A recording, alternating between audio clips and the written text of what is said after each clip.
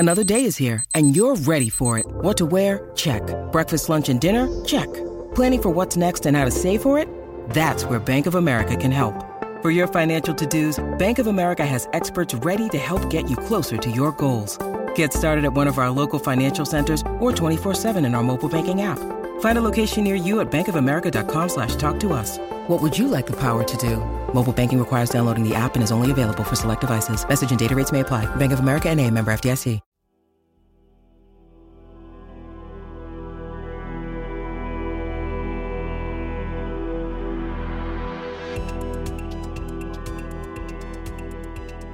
I'm Mike Brown, author, nerd, and host of the Dark Poutine podcast.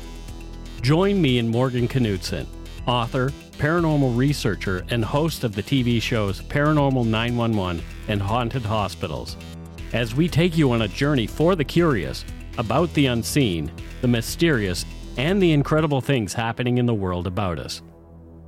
Welcome to Supernatural Circumstances.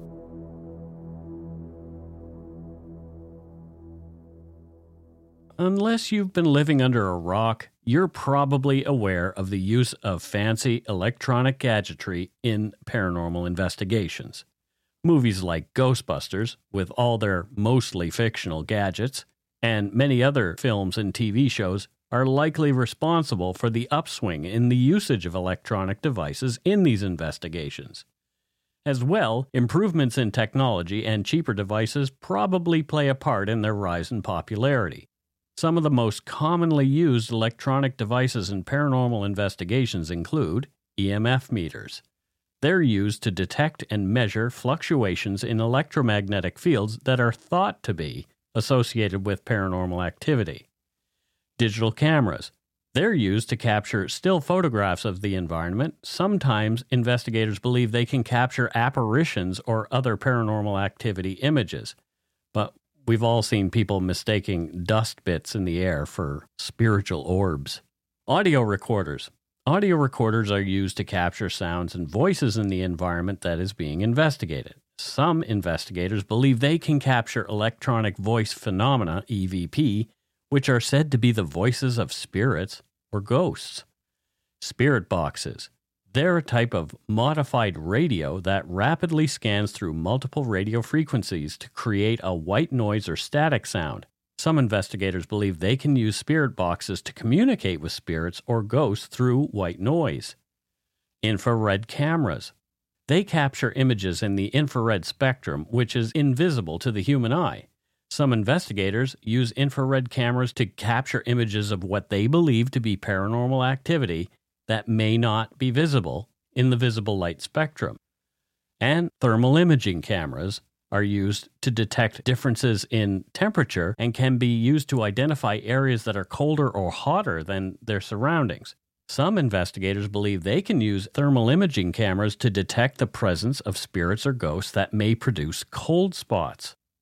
We here at Supernatural Circumstances feel it's important to note that while these devices can be attractive to paranormal investigations, they should always be used in conjunction with other investigative techniques and with a healthy dose of skepticism. It's also important to thoroughly understand how each device works and to carefully consider any natural explanations for any activity appearing paranormal before concluding that it is actually paranormal in nature. To dig a little deeper, in this episode we speak with Phil Wyman, a well-known figure in the paranormal genre based in the United Kingdom. Phil is the former presenter and paranormal investigator of TV's Most Haunted series. Having been investigating the paranormal and unexplained for over 3 decades, his knowledge of ghosts, hauntings, and the unexplained has been called upon numerous times within the media. Alongside his wife Sarah, he directs and produces the paranormal series Are You Haunted, currently broadcasting on Pluto TV. But first, here's Morgan with more on the myths of ghost hunting gear.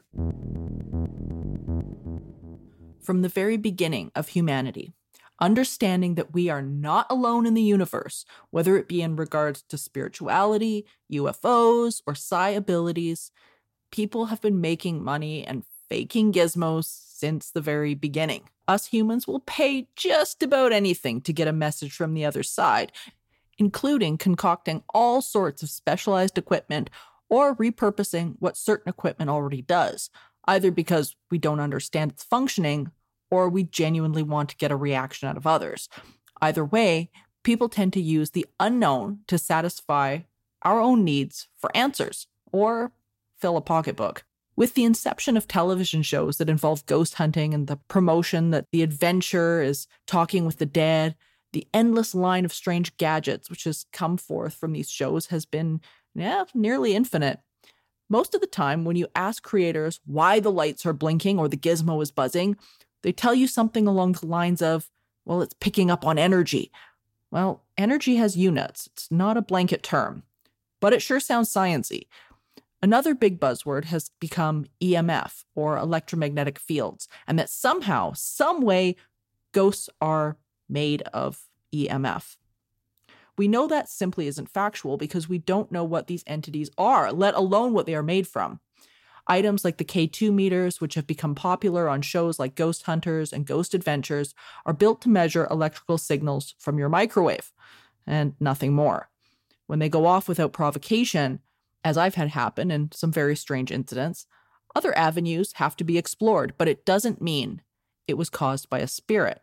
If you type ghost hunting gear into Google, a plethora of these creations will pop up to buy. None of them with much scientific merit, but they sure look flashy. So you might be asking, where did all this start? Well, that's a good question.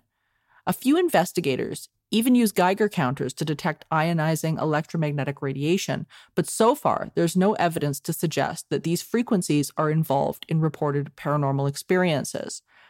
Exposure to certain electromagnetic frequencies has been proposed as a factor in paranormal experiences with a sensory component, such as seeing apparitions, hearing sounds, being touched.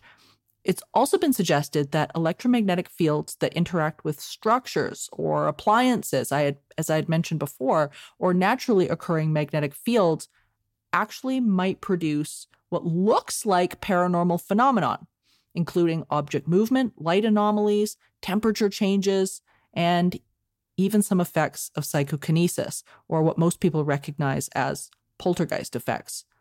Studies have been made to explore this idea further. So maybe it can be tracked back as far as 1875, where physicists Stewart and Tate proposed that electromagnetic forces actually provide a physical connection between our world and the realm of spirit. As documented in the Science Encyclopedia, researchers theorized that radio and other electromagnetic forms may offer a means for communicating with spirits or other dimensions. For example, the Spirit Electronic Communication Society, founded in Manchester in 1949, developed devices which it claimed could be used for this exact purpose. The group also used devices to create an energy field, and it was thought that it might assist spirit communications by stimulating people's psychic abilities. This area of research has become known as EVP, or electronic voice phenomenon. Many researchers who experimented with electronic communication methods, such as video ITC, among others, based it upon radio waves, testing methods such as shielding from electromagnetism by things like a Faraday cage. Another large source of this idea might have been Michael Persinger at the Laurentian University in Ontario, Canada. Persinger considered that electromagnetism might provide just enough energy to cause experiences such as apparitions, poltergeists, even precognition, and UFO encounters. He thought that extremely low frequencies from both natural and man-made sources might actually be a likely cause, perhaps suggesting that the study of high-voltage static electric fields and geomagnetic fields might be a worthy study. Reported phenomenon during a 1996 investigation by Persinger included reports of presences, intense feelings of fear, light flashes, and anomalies and sensations of being poked or touched. Researchers observed that spikes in electromagnetism appeared to coincide with increased episodes of the disturbances and traced the cause to faults in the electrical wiring circuits. Now, this is something I've found as well, and here in Alberta, high levels of EMF are quite easy to come by in buildings and tech where the upkeep just hasn't been up to par.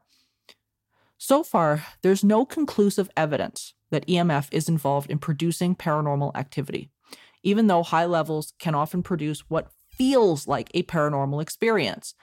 To date, there's been no studies which have produced any evidence that spirits produce or manipulate electromagnetic fields, even though a stream of new devices appear online regularly, supported by, well, quite frankly, unsupported claims and unsubstantiated abilities.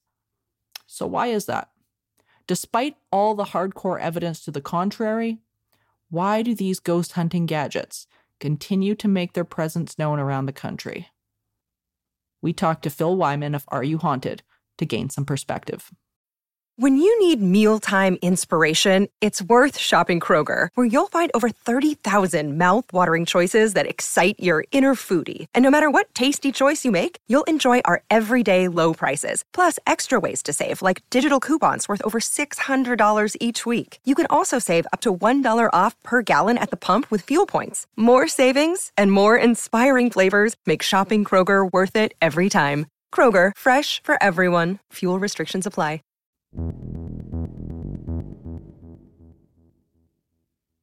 Phil, thank you so much for being here today. We've been friends for quite a while now, and it's about damn time we've actually spoken properly. Yeah, long time on Facebook. So yeah. Oh yeah, it's crazy. So nice to meet you. Right? It's so ridiculous. But thank God for stuff like social media and whatnot for connecting people like this. It's so good. I'm so glad that you could be here, because speaking of Facebook, we were talking very recently about the crazy mint that has gone on with paranormal investigation hobbyist groups, weird concepts, gimmicky concepts that they've come up with. So I'm really glad that we can sort of delve into this today, because Mike and I were actually just talking before the show about some of the things that have driven us nuts and some of the items over the years. But you've had a really long history of investigating places all over. You've seen a lot. What have you noticed in regards to the evolution of paranormal investigation, or rather people's perception of what it is? The thing that stands out to me the most is the amount of gadgets that you see out there. Back in the day, obviously, it used to be like somebody used to take like a doctor's kit bag on an investigation. You're talking like Harry Price and stuff like that, and get out really basic things like a ball of cotton, a ball of string, or cat bells and things like that, and do the kind of generic experiments, which the classic experiments. And nowadays it's just like full of gadgets, and it really does my head in, because none of the gadgets are actually scientifically proven to detect anything to do with the paranormal. Yeah, they'll detect things, but just nothing to do with ghosts. Exactly. It's like the EMF meter. I mean, theories are abound in this subject matter. As you know, it's theory this and theory that. And somebody came up with a theory that ghosts perhaps give off detectable energies by EMF meter. Well, the only thing that EMF meter does, I mean, it does what it says on the tin. It detects changes in electromagnetic field.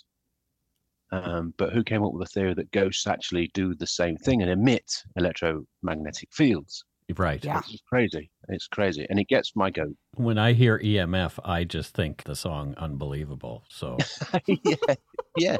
And that's kind of quite apt, really. But it's been one of my pet peeves for a long, long time. And it seems to have stuck in the imagination of people that, especially kind of new groups and new investigators that go on investigations, and it's kind of stuck in their minds that they have to get these kind of gadgets.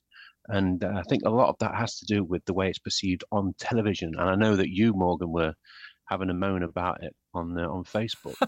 I totally was, and it's like you. What drives me nuts is not only the lack of understanding about electromagnetic field meters. And I mean, I get how people have gotten this perception in terms of just, watching television and seeing these things used. And so they think, well, these people must know what they're doing. So, that must be what they do. And of course, the misconception kind of just spirals.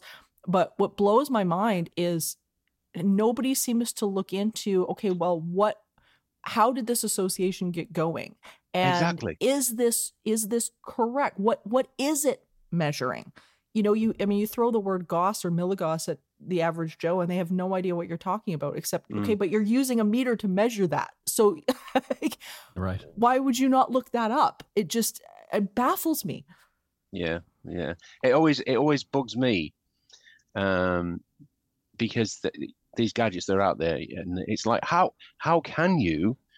I mean, to me, you can't create a gadget useful for detecting something that you've got no conception about how it works. Exactly. Right. I mean, because surely you need the right parameters to put into a gadget that's going to help you detect what it's supposed to be detecting. Yeah. And as far as I'm concerned, unless something really drastic's happened in the last hour, nobody has got the parameters of a spirit or a ghost that they can put into a gadget to help that gadget detect if a spirit or ghost is there. So I don't know how that kind of whole part of the evolution in these gadgets seem to have been missed. It's like, I've got an idea for this, build it, but they've got no kind of thoughts about why they've built it and how they've built it, if that makes sense. Completely. Yeah. It's just crackers. It is crackers. And it's funny because, I think with these people, when they're considering this stuff, they're not considering, like you were saying, what is the meter calibrated to do? What is it calibrated to register? And it's not calibrated to register something that we don't understand, and we don't know what the spirit or whatever it is compiled of. And the one thing, like, I'm always talking about in my lectures and stuff like that is explaining that these EMF meters, they will register things like your fridge or your microwave. Yep. But if you turn around and turn that electromagnetic meter to yourself, that thing's not going off. Nope. It's like, it is not calibrated for anything other than exactly what it's picking up on. And I was doing a deep dive on a little bit about how this association actually started. And the only thing that I could really find was that there's been over the years the idea that high electromagnetics and paranormal phenomenon often tend to be present at the same time. And I know, like, there's been a number of cases that I've dealt with, even in Alberta, where there's been points at which we've gotten fluxes in the electromagnetic field that shouldn't have existed, and on properties that were really, really interesting, investigative wise. But somewhere along the line, it seems to have been conflated and correlated into that EMF signature is the paranormal activity, or it's causing the paranormal activity. And I'm not sure I don't know where that got blended. Do you think that's like TV? Was it Ghostbusters? Is that where that started? Ghostbusters? Yeah. Let's face it, the basic fact is we don't even know if a ghost or spirit exists. Mm-hmm. Yeah. We have no definitive proof. Obviously, we've had people that experienced what we class as paranormal activity or a ghost or a spirit, but we still don't have any scientific proof that ghosts or spirits exist. And the kind of thing, just going slightly off to one side, the kind of thing that interests me is if there is a time where it is scientifically proven that ghosts and spirits don't exist, then to me that's even more fascinating, because what are people experiencing? Yeah, right. Totally. You know what I mean? It's not just a handful of people. It's countless people all over the world are seeing these things. They're experiencing something, but we just don't understand what that is at this point. That's exactly it. Yeah. Yeah. It's that question. I think is so interesting, is so fascinating, and so huge. And I kind of wonder if these types of gadgets, or the things that give us sort of that immediate gratification, because I mean, as we know, like, nothing inside gives immediate gratification. You're often waiting for this stuff to happen for quite a long time, or it might not happen. And I often wonder if maybe that's what it is with some of these gadgets, is that despite whatever it is that they're picking up on, whether it be like radio signals or electronics or whatever, is that it's giving it's giving people that immediate gratification of like, see, there is something there. There is something there. Like there's no inner work to be done with an electromagnetic field meter. You know, it's just something that lights up that can tell you yes or no, almost in the same way that the Magic 8 Ball was doing that. You know, people like flipping the Magic 8 Ball. And I kind of wonder about that. And I kind of wonder if some of what people are getting when they're seeing, especially the simple meters like the K2s and things like that, I often wonder how much of it is psychokinetic. You know, you want something, you're focusing on something enough, and all of a sudden those lights start to move. Just a theory, but I've often wondered about that. Yeah. It's, I mean, of course, it's not just the EMF meters; it's all the other things like REM pods and stuff like that, which is kind of a similar thing, if you like. It's supposed to detect kind of static energy or electrical energy or that kind of thing. And I don't know. It's just, I mean, I used to run public ghost hunting events, and the general public love using the gadgets. Absolutely love using the gadgets. And before we used to go around and doing the investigation with them, I used to give a little talk at the beginning and explain what the bits of gadgets were. But I also explained the theory around it, and I also explained that at the end, kind of bear in mind that none of these gadgets are proven to detect anything to do with spirits or ghosts. Yeah. And again, we don't know if they exist. And by the end, I mean, we'd be on an investigation from like 9 o'clock until 4 a.m. And probably from after the first couple of investigation vigils, nobody will be taking the equipment. Yeah. Because they've kind of got to the kind of thinking that, you might be right. It's much better, in my opinion, just to sit there by yourself and just listen out and pay attention to what's happening.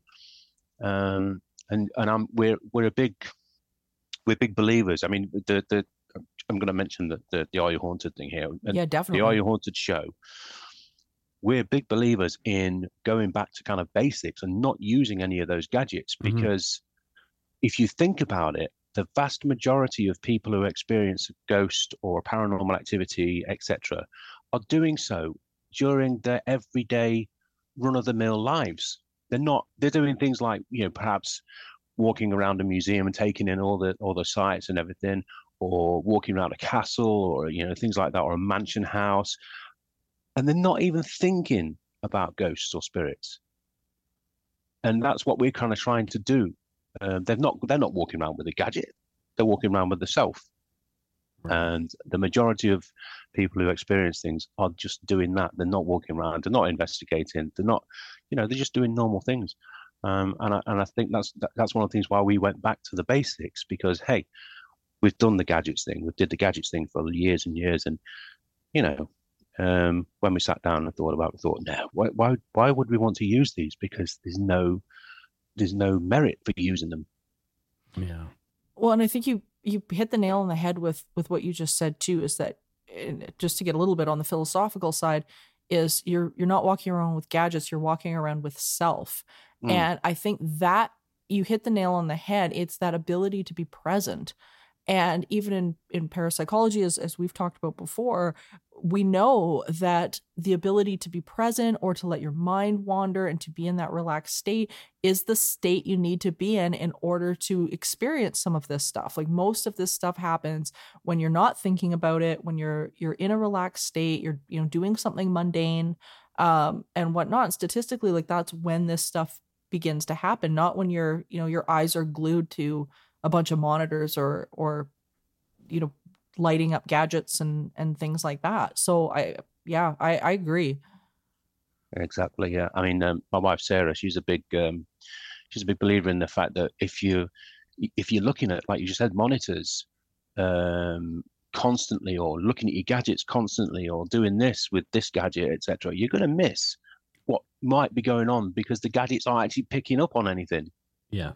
Because you're paying that much attention to the thing you've got in your hand that you're not paying attention to your surroundings, where you could miss something. It's like the people who go to a concert and they have their phone held up recording the concert, and they're paying more attention to the recording that's going on rather than this experience that they've sometimes paid hundreds of dollars for.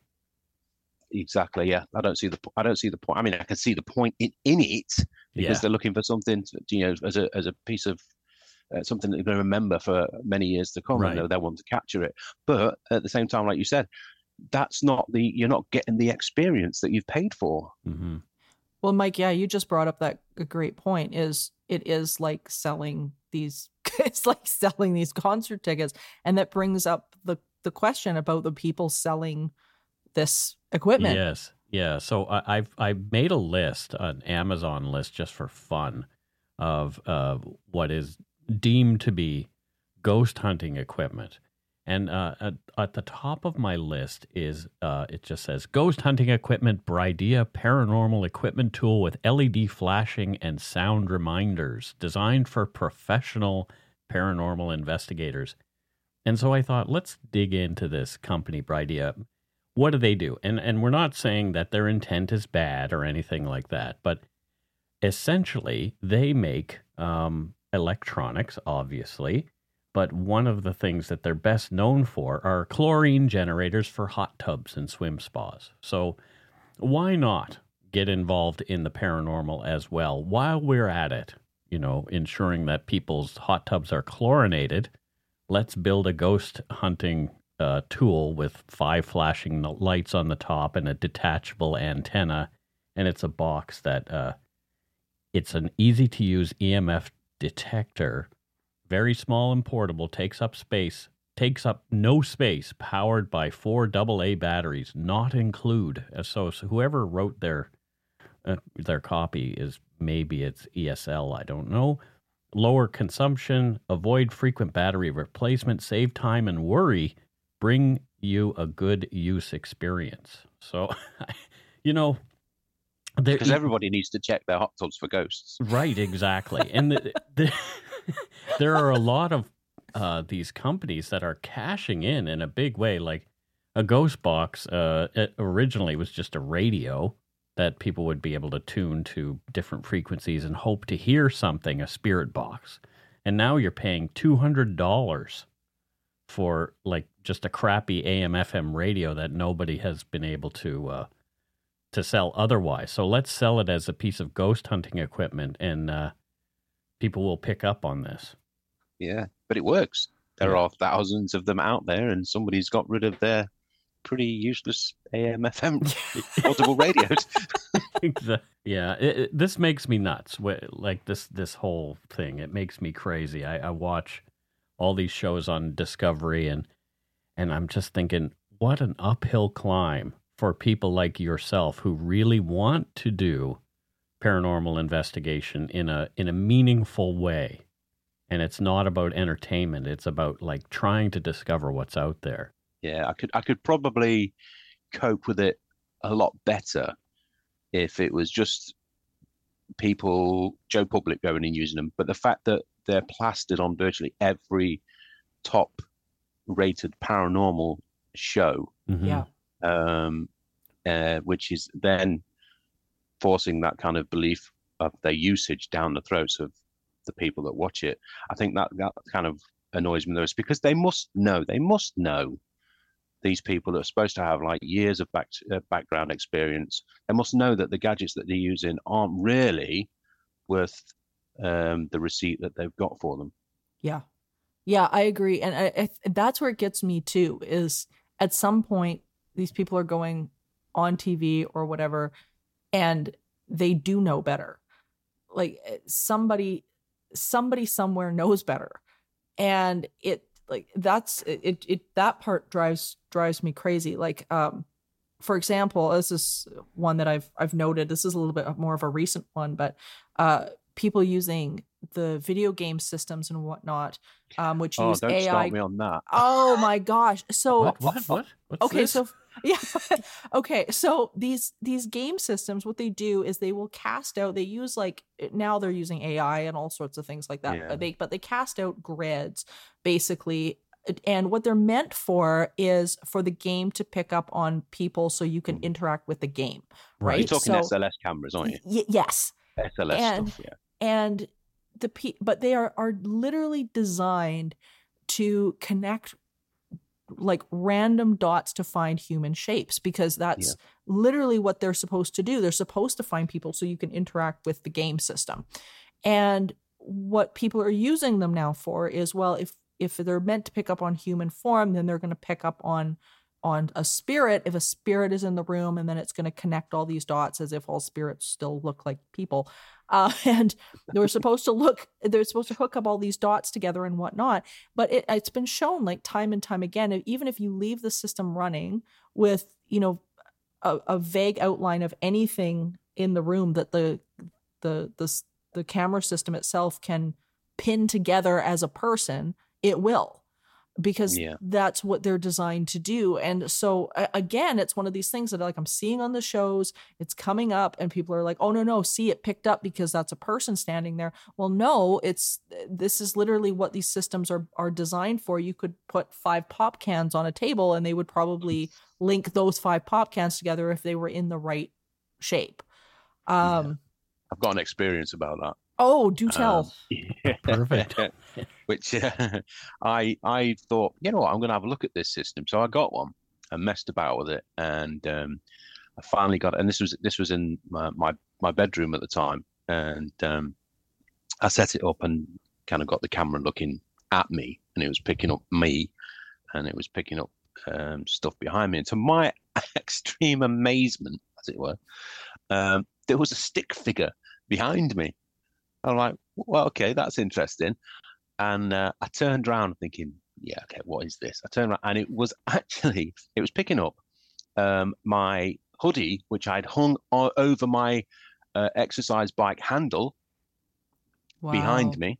And it was picking that up as a person. Wow. So I thought, right, yeah, that's all I need to see. And I just stopped using it. Yeah. That's happened with my home security camera too. It's like I'm out and about and it will trigger on, exactly what you said, my hoodie, thinking that it's a human being, and it's like, I get this message, there's someone in your house. It's like, what? Oh God. Yeah. Unless there is someone in your house. Yeah. What you need is an EMF meter. Yeah, exactly. I should have that set up right beside the cat. Oh, if the EMF meter didn't go off, it's just a hoodie. Yeah, I think it's important though that we kind of give people their kind of space and freedom to use those kind of bits of equipment if they want to use them. Obviously, because not everybody is of the opinion that we are. So it's. Yeah, I think it's obviously freedom of choice, but they might be picking something up. They might be, but it's like Morgan was alluding to earlier. These things aren't calibrated for that specific thing because we don't know what that specific thing is. Yeah, I mean, they're they're picking something up, but it's what are they picking up? Is the thing. That's the big question. Yeah. Until somebody says these are the parameters, build your piece of kit, and guaranteed you'll detect stuff. Until somebody says that, then we're just like staring into fog. Yeah. We've got no idea what's there. Yeah, I couldn't agree more. And what I'm buying that one though. If somebody makes that guarantee, I'm buying that. Well, what I found too, I mean, when I still do go out on investigations and things like that, what I find is that the most helpful equipment, if I'm bringing anything, is stuff that allows me to understand the environment better.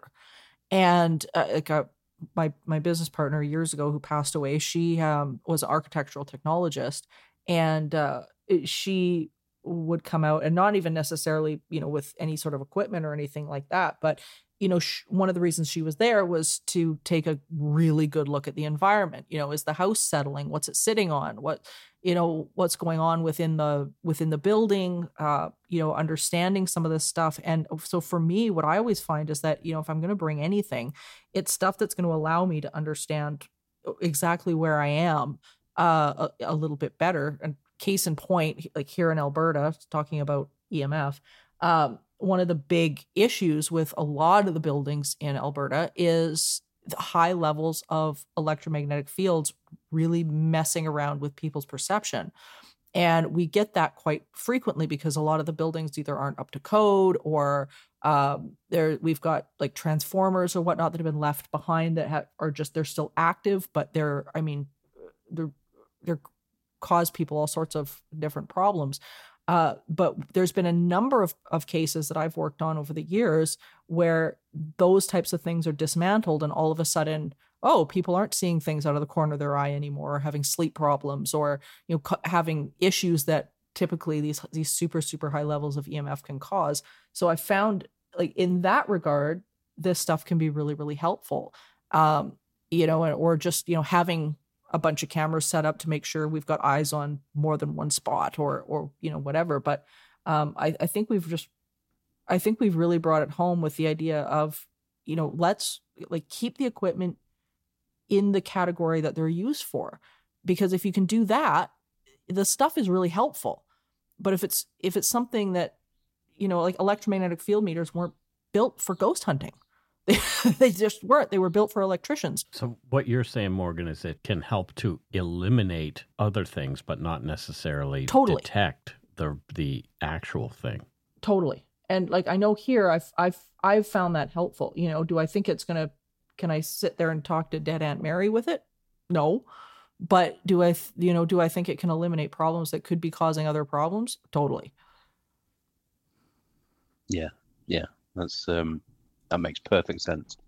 Yeah, that's that's my personal experience with it. But I think what catches me about where we are with this whole ghost hunting equipment issue is like what we were talking about, where the stuff is getting misused. And I don't know, Phil, if you found this, but if you try to explain it to somebody as to what the gear does, or if you ask a question about what the gear does, oftentimes people get really defensive. Yeah, they do. It's the and I'm going to throw the cat amongst the pigeons here. It's the entire orb situation, but with gadgets. Yeah. Oh boy, yeah. Oh no. When you try and politely say, obviously, because years of experience kind of tell you what these things are, but some people are just so stuck in the beliefs.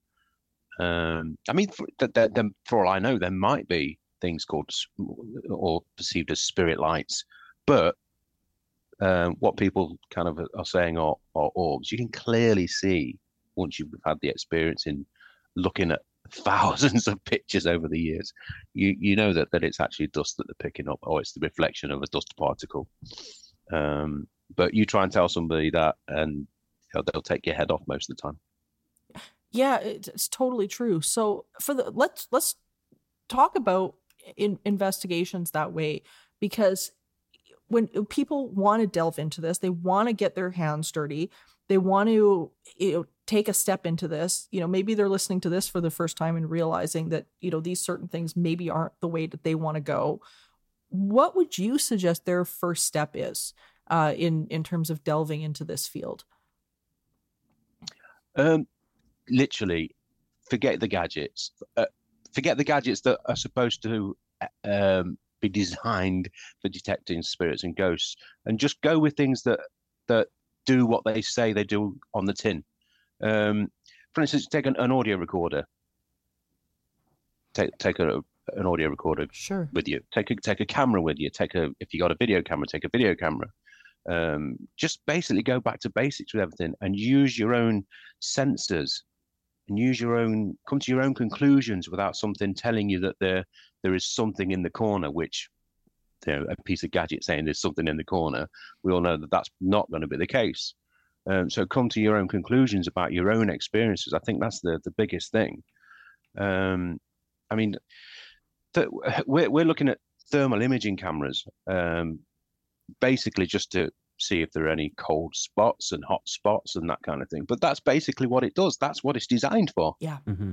It's not designed to detect ghosts or anything, but it's designed to detect environmental changes, which could be tied in with manifestations or possible paranormal activity. Yeah, I think if we bring it back to that, then it makes sense to bring something like that along with you.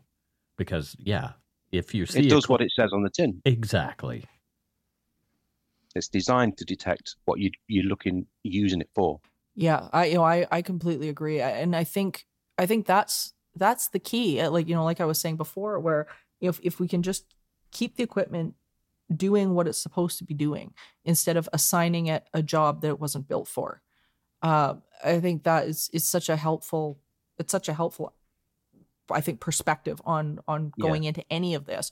What when you're doing Are You Haunted, which is a freaking phenomenal show, people. If you guys have not seen it, we're putting it in our show notes. Thank you very much. You gotta watch it. Yeah, It's we so love well done. Oh yeah, so well done. What when you're packing a bag to go to one of these places, Phil, what's in your bag? What do you take? Audio recorders. Again, very much, you've still got to analyze anything you get with these pieces of kit that I'm going to detail in a moment. You've still got to analyze what you get with it. So yeah, we take audio recorders, and they're top, professional audio recorders, really good quality. We take video cameras. We take what are they called? Action cameras. And basically, that's probably the main kind of kit bag that we take with us. We don't take anything like really over the top. We've got a CCTV monitoring system that we set the cameras up around, and basically that's it. Yeah. There's nothing over the top gadgets, because we certainly don't use anything like Ouija boards or divination devices and that kind of thing. Right. But that's basically the gadgets that we use.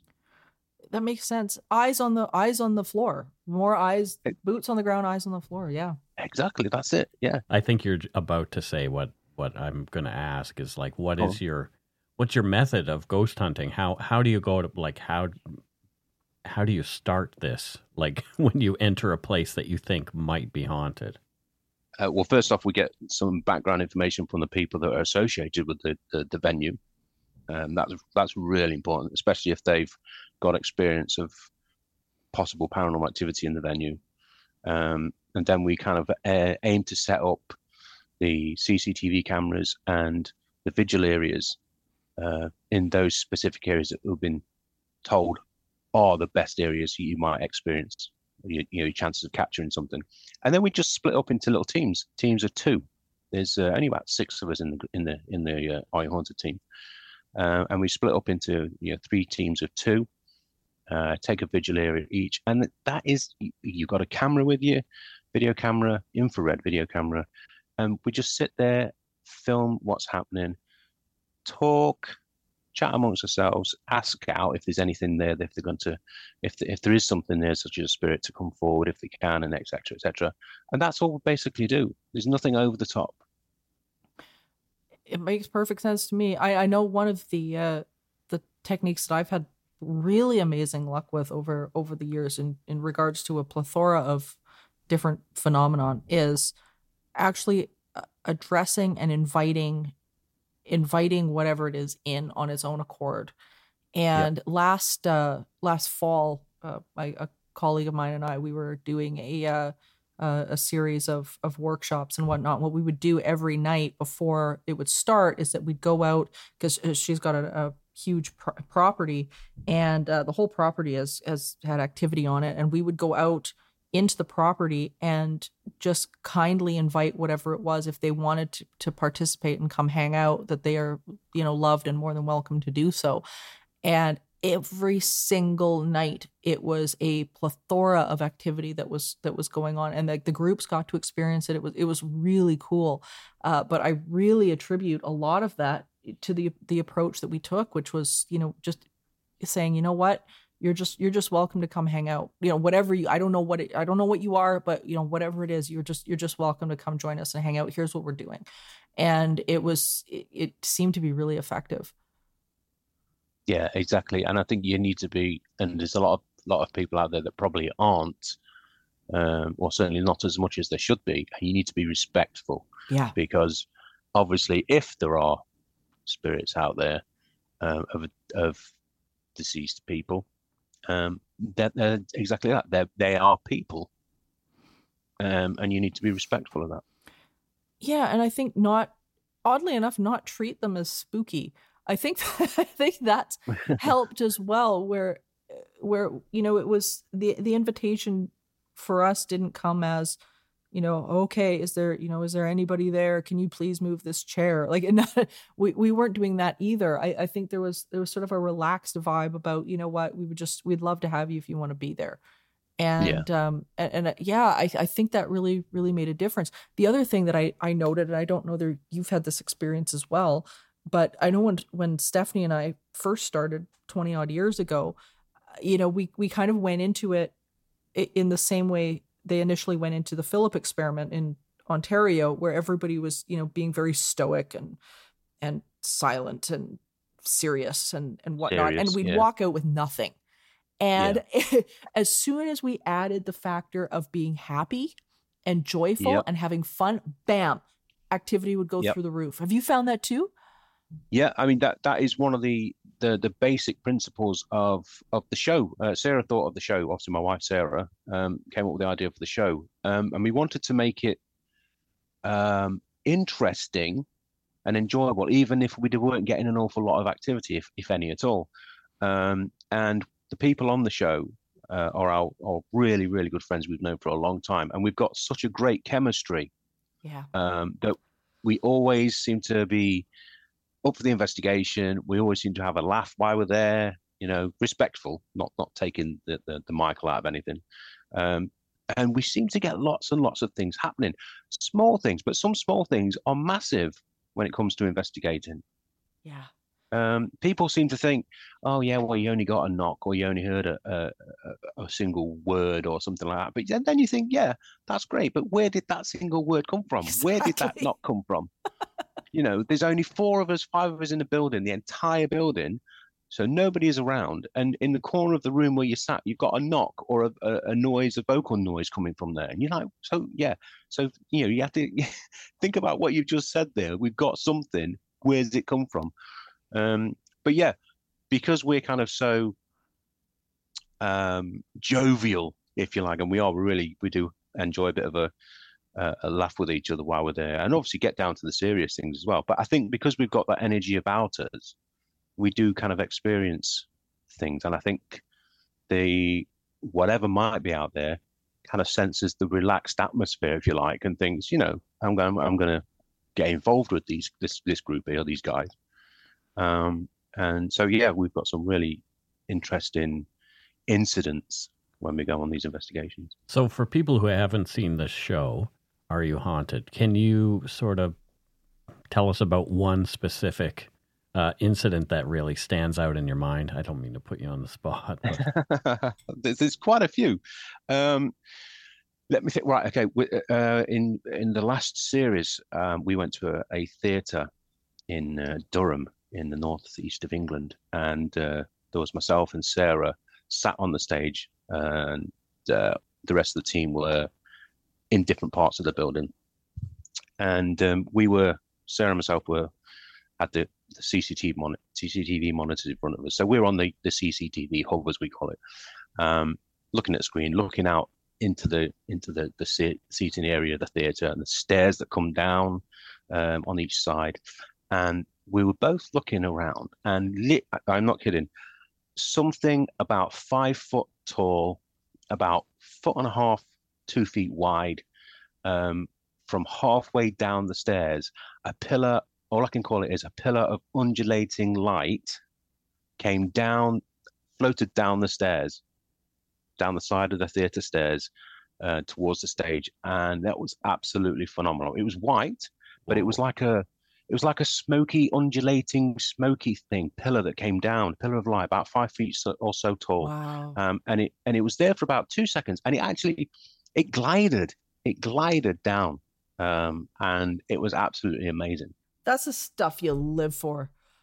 Exactly, yeah. And oh man, it kind of surprised me that way. It kind of actually scared me a little bit, if that makes sense. Yeah. I was a bit like shocked because I wasn't expecting it. Because that's how much we were kind of into the zone of just looking around us and trying to pay attention and things. And then suddenly it's just like, whoa, what's that? Yeah. Oh my gosh. But, yeah. Well, it's so funny that you mentioned that, because I had an incident with a really dear friend of mine, I was actually in Vancouver. And we had been sitting around a hotel room. And this is another example of just how important this joy factor is. Mm. And it was Halloween night. This was a number of years ago. And we were sitting around and we got laughing about something. And I mean, it was it was ridiculous. I mean, the two of us couldn't breathe. We were in tears. I mean, it was just crazy. Anyway, we both ended up falling asleep. It was really late, and he woke me up, and I didn't realize what had gone on. I just kind of woke up, and he woke up, and he was like talking to somebody at the door, at the bathroom door, like laying in his bed, but talking to somebody at the bathroom door. And I'm like, the heck is he talking to? Like, is somebody at the door? And I'm kind of half asleep, and turns the light on and whatever. And he was like, is still talking to this person. And he was like, are you okay? Are you okay? Like, what are you doing? Are you all right? And I'm like, what the heck is, anyway, I was like, hey, who are you talking to? Scared the hell out of him. So it was so funny.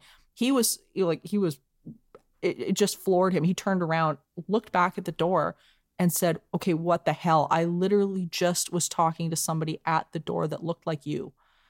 And he had, yeah. And it just floored the two of us. But it was from that moment on, we had a bunch of other things happen as well. I had been doing something, I can't remember. I'd gone into the bathroom or something like that. And the door in my room opened on its own. The bathroom door opened on its own. I had like a number of things go on, and but it was all it seemed to be stemming from that night of us just laughing until we couldn't laugh anymore. And it was really, really interesting. And for me, it just sort of solidified that fact was of, you want to experience some of this stuff, get really, really happy. That kind of ties in with something that we experienced on one of the episodes. There was myself and Jane, who's obviously one of the team members on the show. We were upstairs in an attic, and we were having a bit of a laugh, to be fair, because I got the infrared camera, and how the camera's got a little red light on them, and I could see the red light reflected in this is pitch black, obviously. I could see the red light reflected in a window behind Jane. And I'm like, come on, look at this, because this was really scary. It was like the thing on not Poltergeist, the Amityville Horror, where it's Jodie, the weird demon thing, is outside the window with the red eyes. Can you remember that bit? I totally remember that bit. And I said, come here, it looks weird, looks like that. And she came over and had a bit of a laugh. And just as she walked back to her seat, she looked out of the door of the attic, which looks into another room.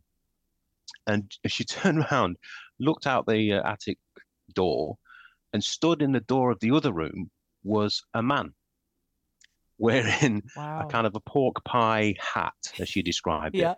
But she described it as being like, she says, you know how Van Gogh does his paintings? It's like all like patchy and things like that, and smeary and stuff. It was like that. She said it was grey and black in like a weird patchy kind of Van Gogh-y style painting. And as soon as she looked at it, it was there for literally a split second, and then it vanished. But it scared the life out of her. Scared the life out of me, because she actually like jumped. It's like, oh my God, wow. I've just seen something. And I says, what is it? And she said, I've just seen a man stood in the door. And it's like really, really. But again, literally a moment before, we were having a bit of a giggle about something. Yeah.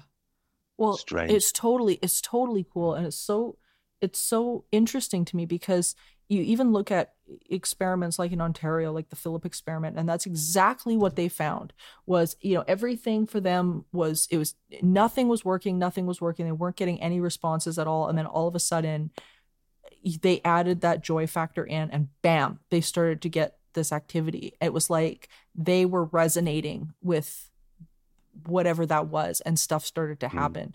It's just the neatest thing. And I think it's an aspect of the paranormal.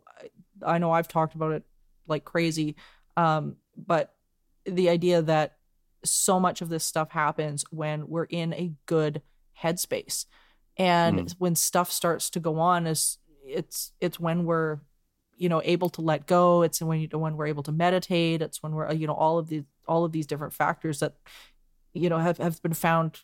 Like what we've talked to people. I don't know how many people now, Mike, about this, but that seems to be when it happens. Well, it's interesting that it seems like it also happens when you're not trying to force it to happen. If if you're really focused on making it happen, it's less likely somehow. And I've noticed that in all kinds of aspects of my life when it comes to manifestation. I don't want to go down this rabbit hole too deeply, but I think it's that whole idea that, what you focus if you're so focused on the lack of this thing, like, I want to see a ghost. I want to see a ghost. I want to see I want to see something. And then you don't see anything. And then you and your pal are just joking around after you've had that thought, that real honest thought. That's when something happens. Totally. It's very strange. It's very, very strange. Yeah. That I think, if I look at it, that from the investigations we've done on the series, more often than not, we've had an episode where we've absolutely been in floods of tears with laughter because either something's gone wrong with the filming or I've forgotten what I'm supposed to be saying halfway through me saying it, and everybody just creases up. And I can honestly say that virtually every episode, something like that has actually happened. And that might actually be playing into the getting activity coming forward and the interaction. Totally. Yeah. Yeah, I think our intent and our joy. I think I'm a firm believer that, joy, no matter what, is the catalyst for things pouring into our experience on like so many different levels. And I really, really think that the paranormal is one of those things. And I look back at researchers like Dr. Scott Rogo and Dr. William Roll and all these people that really took that hard look at the correlation of emotion and paranormal activity. And every time I talk to people like you, Phil, it just really emphatically drives it home for me that there's this incredible connection there. And it's amazing. Totally. It's just amazing. Yeah. Well, this has been awesome. It has, and again, I think it's all a state of what your mind is in. I think, big time. And by that, I mean, the happier you are, or the more kind of joyful, if you like, you are. I think that opens more and more possibilities for you.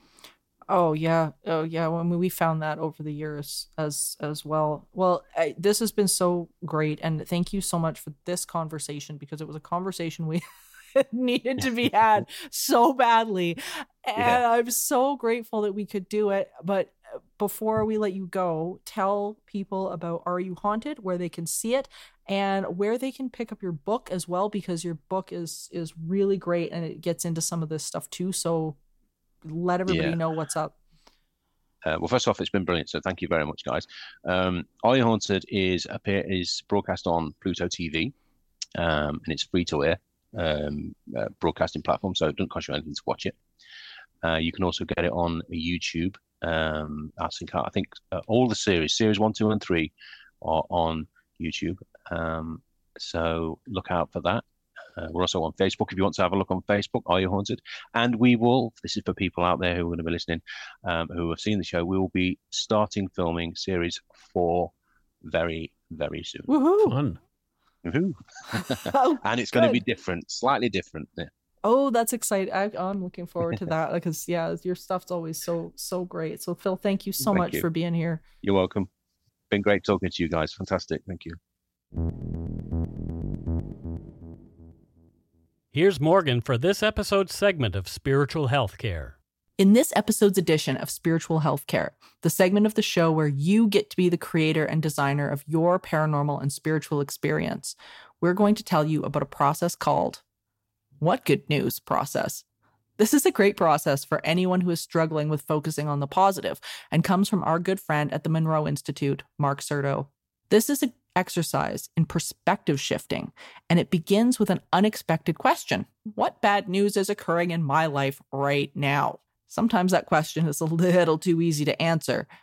The next question then becomes, what is standing in opposition to it? Another way to word this is, what's the silver lining? Your answer may look something like, well, fortunately, blank is occurring.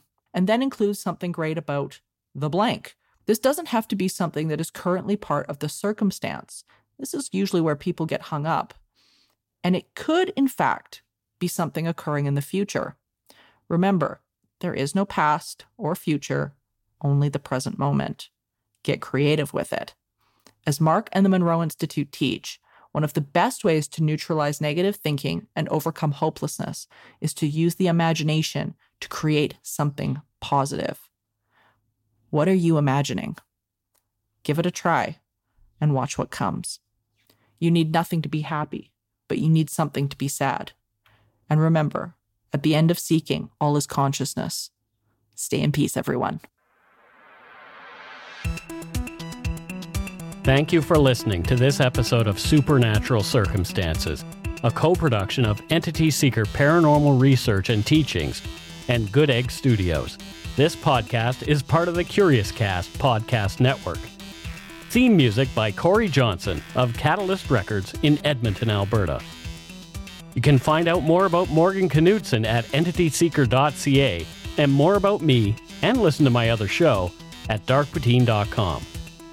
Feel free to email the show at supernaturalcircumstances@gmail.com. Good night for now.